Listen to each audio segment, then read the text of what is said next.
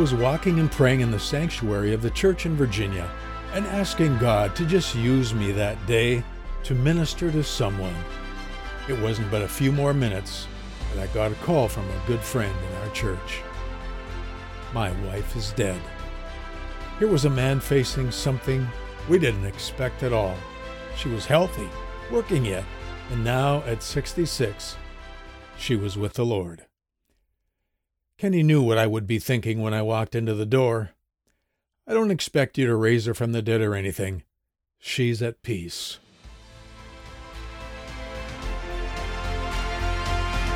I'm Terry Hardika, and this is Life Journeys, where sometimes the passing of someone's life opens the door for the rest of us to draw just a little closer to heaven.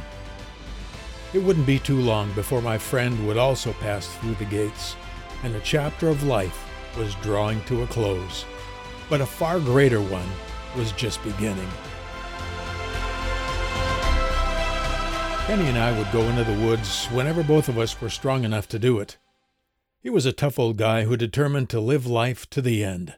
Years ago, he had been fishing or trapping alone at a Canadian border lake. He was a good mile from the car when he felt a sharp pain in his chest. This could be it, he thought. Yet he crawled all the way to the car and drove over an hour to his house, where he collapsed on the kitchen floor. His wife found him and hollered at him to get up. She thought he was just being Kenny. Well, he took a shower and she drove him to the ER, where a heart attack was confirmed. 2 years after Kenny's wife died, while trapping beaver with a friend on the border, he had another heart attack. His friend found him in the truck and drove like mad to a hospital, but it was too late. It was said by some that the sermon I preached at his funeral was the best message I had ever preached. I think that when we lose a good friend for a season, God honors that. I just basically said, God is big. In 1990, the Voyager 1 spacecraft, having completed its mission, was about to leave our solar system. As it did, NASA scientists turned the spacecraft's camera and took one last photograph of Earth from a distance of about 3.7 billion miles. What the image revealed was startling. Dubbed the pale blue dot by astronomer and astrophysicist Carl Sagan, this photograph shows Earth as a tiny dot about 1/10 of a pixel in size, suspended in the vast emptiness of space. On his reflections on this photograph, Sagan wrote, "That's here. That's home. That's us. On it, everyone you love, everyone you know, everyone you ever heard of, every human being who ever was, lived out their lives on a mote of dust suspended in a sunbeam." Now picture God's hand. In his hand is the small segment of the universe that makes up that photo. The wonder is not only God's size, but that as big as he is, he can come down and dwell with you in your bedroom, at your desk at work, or in your car. Now, really, some of you on planet Earth are going to declare that he doesn't exist? Good luck with that. Who keeps the comets at bay that they don't strike the Earth? Our planet is by far the most active of any ever discovered. With storms and earthquakes and oceans in a balance, he keeps us safe as we simply honor him. The heavens declare the glory of God. The skies proclaim the work of his hands, the psalmist says. God's eternal power and divine nature are understood by the things that he has made. Our solar system, after over 30 years of travel, finally has a spacecraft called Voyager at its outer limit, sending back data that scientists didn't expect it could still do. Yet this solar system of ours is only a dot in the Milky Way galaxy. A dot! Now, see yourself traveling further and further away, 1,000,000 times faster than the speed of light, so that you could comprehend actual movement away from our galaxy. As you pull away, you see other galaxies. Soon the Milky Way appears as a spinning dot of dust amidst a sea of other galaxies coming together as a vista of stars in the night sky. Remember that on a clear night you can faintly see the dusty glow of the Milky Way. God created all of this. It's like His toy box in size to Him.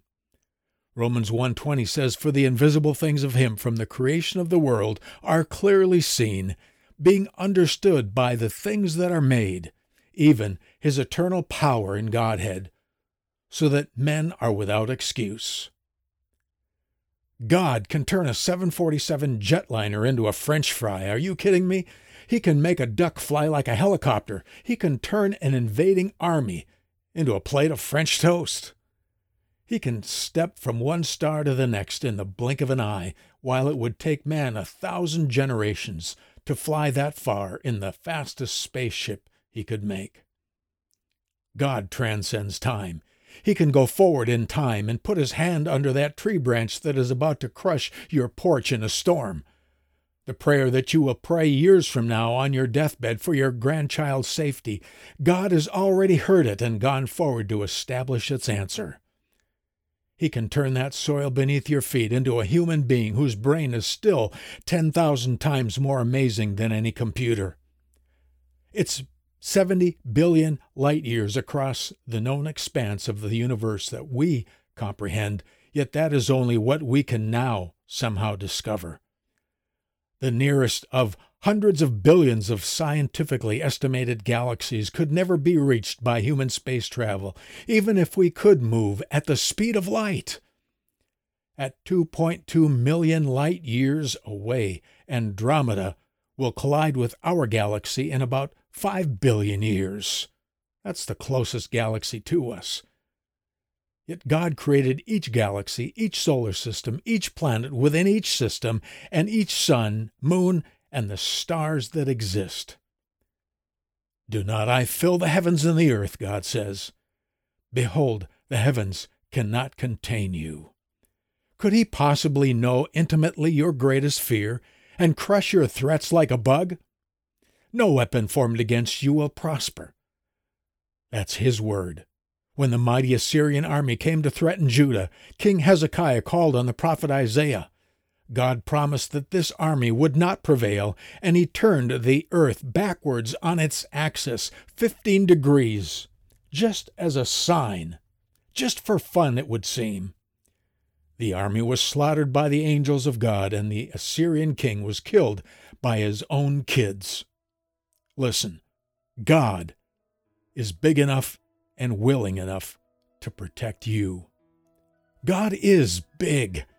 He's big enough, easily, to be in every hospital room with every frightened mother, with every child who goes out the front door, with every grieving spouse, in every foxhole, every ghetto, every homeless shelter, and in every alley. When Kenny was crawling out of the woods that day, he was not alone. And when he was out trapping, God was there to catch him as he fell out of his body and into the place where time is no more. That is the God who is helping you today.